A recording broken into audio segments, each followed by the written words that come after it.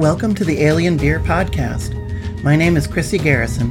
I'm an independent science fiction and fantasy author, and I will be reading my stories to you. Last time on the Multiverse Blues, Jules helped Coral escape the Arch Authority facility, only to have the strange Terstellian slip away into the Archgate without them. Now, Jules has caught up with Hope's tour mid-concert to be reunited with their newfound family of friends. Or will they? The other Jules is still out there, so how will Jules convince Hope and her crew that they're really who they say they are? The Multiverse Blues, Chapter 14, Little Queen of Spades. I used the last of my folding money to buy a ticket to my own show, which was already underway. After finding an advertisement for Hope's tour, concert time and location, I'd made my way across the city on the L and on foot. My ticket was for a seat far back in the balcony of the Old Harmony Theater. I knew the analog of the place back home in my home verse. Very little seemed to have changed, other than the name and some choices in renovation. This version had opted for a more Spartan deco, where back home the owners had gone to the expense of restoring the beautiful turn of the 20th century architectural adornments. I guessed that Delton's embellished with virtual frills rather than tangible ones. Without specs, I had no idea what everyone else saw, but the place still had a quiet majesty about it, wearing the weight of over a century of musical and theatrical shows like a tattered but royal robe. As I entered, Hope's beautiful voice lifted my spirits as she trilled Billie Holiday's "Let's Call the Whole Thing Off." Babs did the counterpoint of tomato to Hope's tomato, and I couldn't help the big grin that spread across my face. I was home. I made my way to my seat just to survey the situation. Casually dressed Deltons sparsely occupied the back rows of the balcony, each wearing their own pair of specs. It occurred to me that a distant seat like this might not be as much of an impediment to someone with a pair of the ubiquitous virtual reality glasses, since the scene could likely be magnified or augmented through a feed from closer cameras. On stage, Babs switched to an electric guitar and began a throbbing, driving bass line. Hope lowered her voice to a husky Janis Joplin-esque level, grinding out Led Zeppelin's "Whole Lotta Love" like she was coming on to every last person in the Harmony Theater. I might have broken out in a sweat. Hope's body writhed to the blunt, suggestive lyrics she belted out, and the crowd swayed to her every move, screaming out their joy. I sat down in my assigned seat and drank it in, loving every moment of the performance, thrilled to be a part of the audience for this one time. I let my mind wander where it would, unsure of my next move. I'd lost at least 4 or 5 hours somehow. I thought back to that timeless falling I'd done after entering the portal. Then I thought about how easy my escape had been, limping across the Arch Plaza. Something strange had to have happened when I followed Coral into the portal. That was the only explanation. I thought about Coral disappearing into the portal, maybe to Fascist Ox, maybe to some other verse. I hoped they were okay. I suppose anywhere was better than being enslaved to maintain that link to Ox, imprisoned in a coffin-like tank half full of scummy water. Still, my worry for Coral sat heavy in my abdomen, a lump of guilt and urgency to tell Hope. I didn't know what my crew's leader could do about the situation, but I had the feeling she needed to know, and would have more wisdom to do something with it than I did. The stage lights brightened from blue, past green, to a sunny yellow, as Dribbler picked up the pace on the drums, and Hope moved on to "Since You're Gone" by the Cars. A cluster of college-aged Deltons near me shrieked with glee. Who knew that the Cars were still big in Delta these days? The song choice made me wonder if the crew missed me.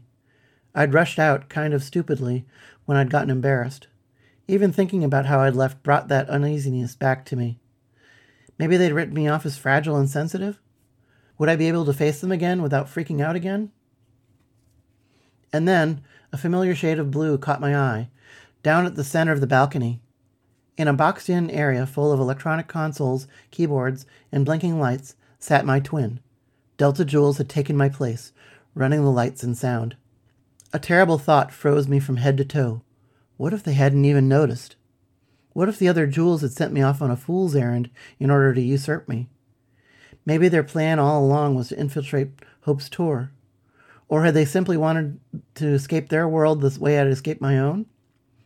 I seethed, sitting there in the back of the house. My hands balled into fists, and my face heated up.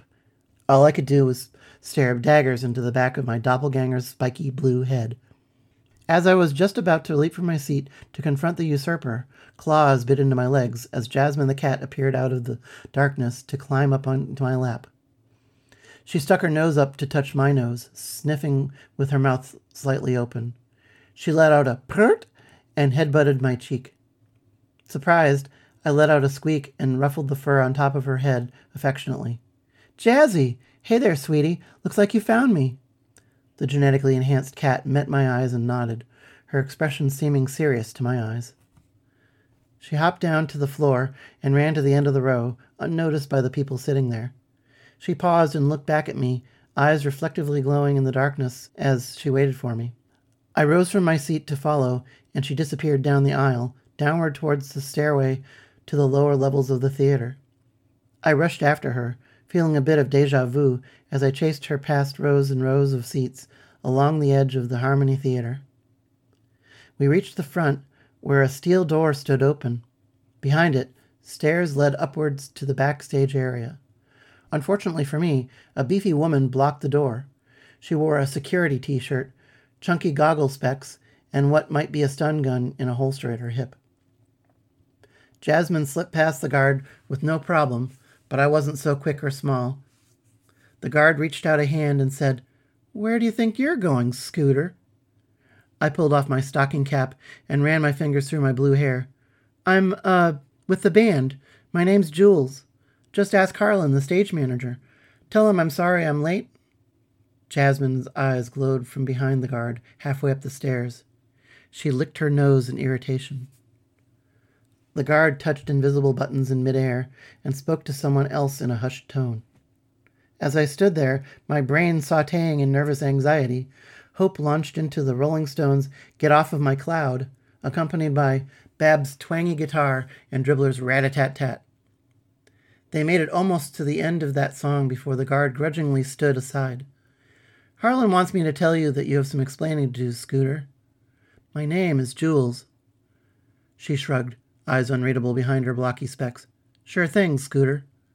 I glared at her as I pushed past to follow Jasmine up the stairs. At the top, we were met with Harlan. Harlan held a revolver in his hand, pointed at my heart.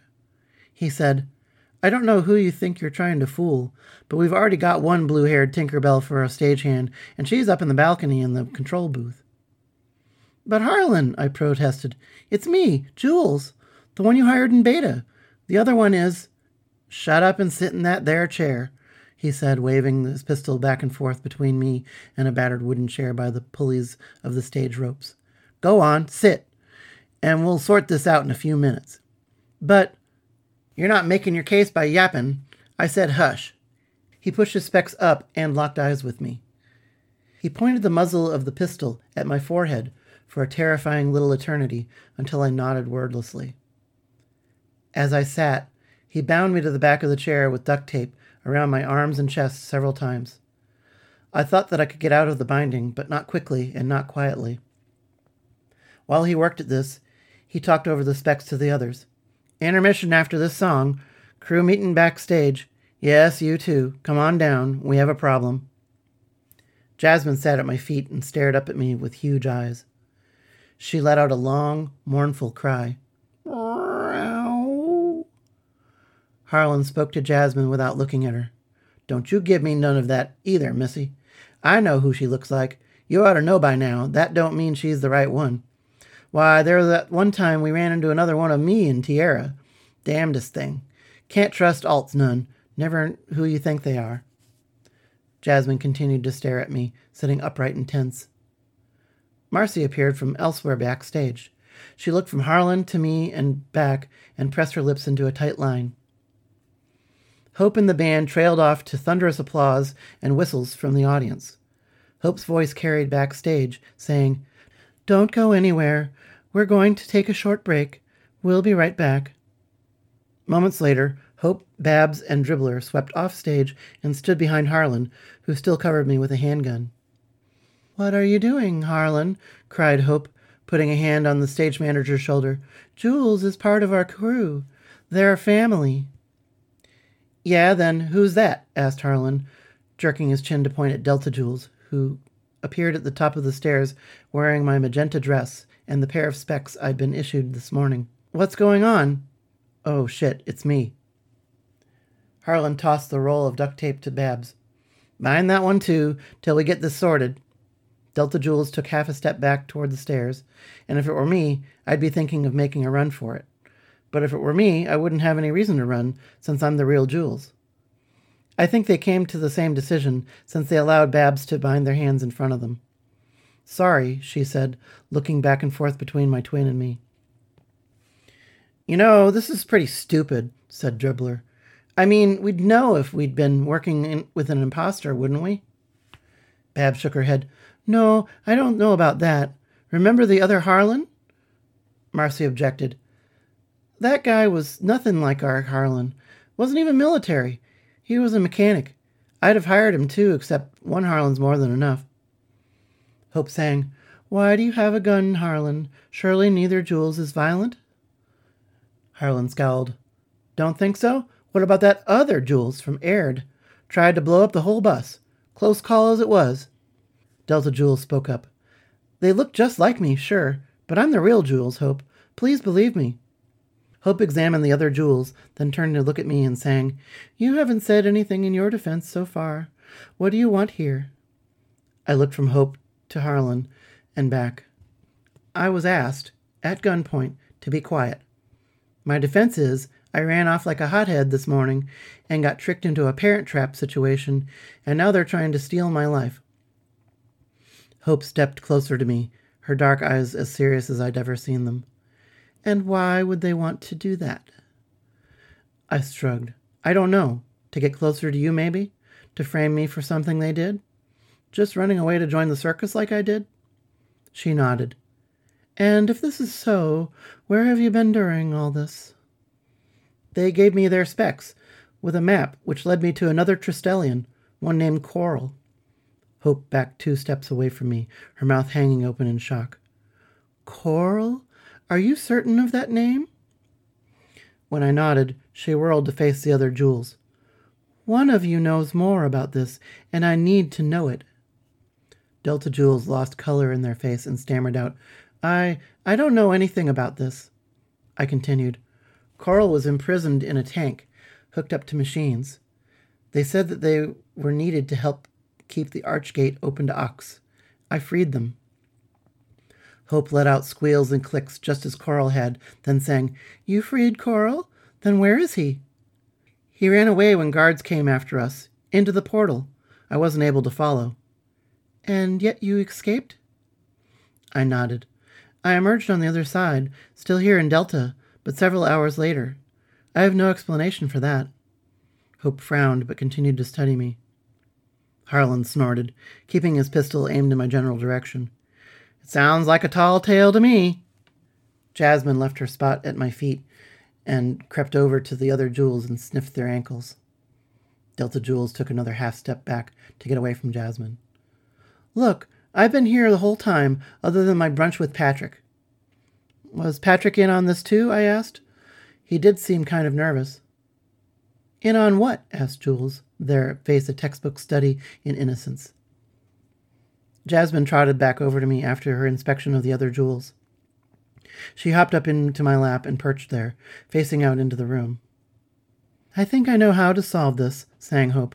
"Each of you must tell me who you have a crush on, and that will reveal which is the real Jules." "You!" blurted the other Jules. "I didn't want to say, but I'm about half in love with you, Hope." Hope smiled and walked closer to my twin.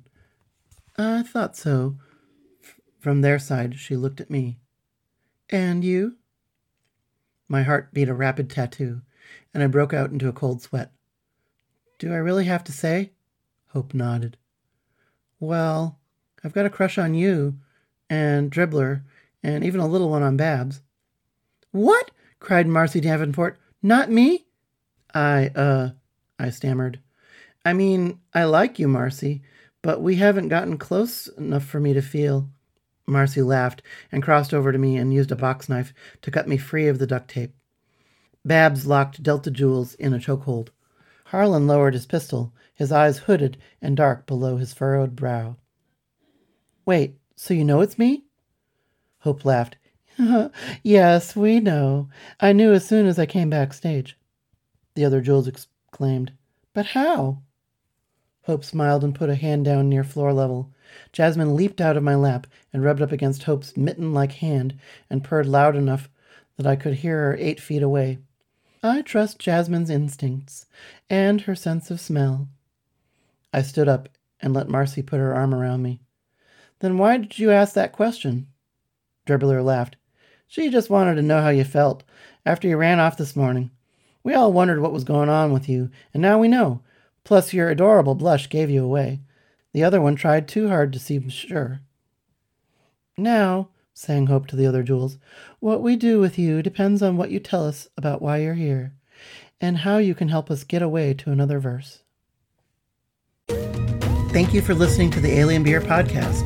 If you like my stories, please visit my website, sillyhatbooks.com. I publish as E. Chris Garrison, and my books may be found in paperback, ebook, and audiobook format on Amazon.com and other places. The theme music for Alien Beer Podcast is Phantom from Space by Kevin MacLeod. I very much enjoy feedback on this podcast and on my stories, so please leave comments on my website, visit me at @ECGarrison on Twitter, echrisgarrison on Facebook, or drop me an email at ecg@sillyhatbooks.com.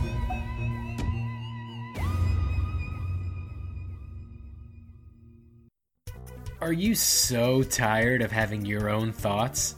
Are you just totally exhausted having your own beliefs on every single thing in the entire world? Well, don't worry. Here at Your New Opinion, we do the thinking for you.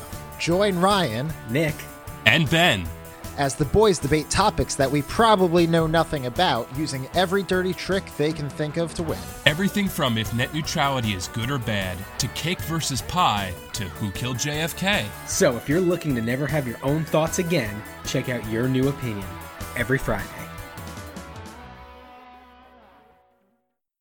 This has been a presentation of the Project Entertainment Network.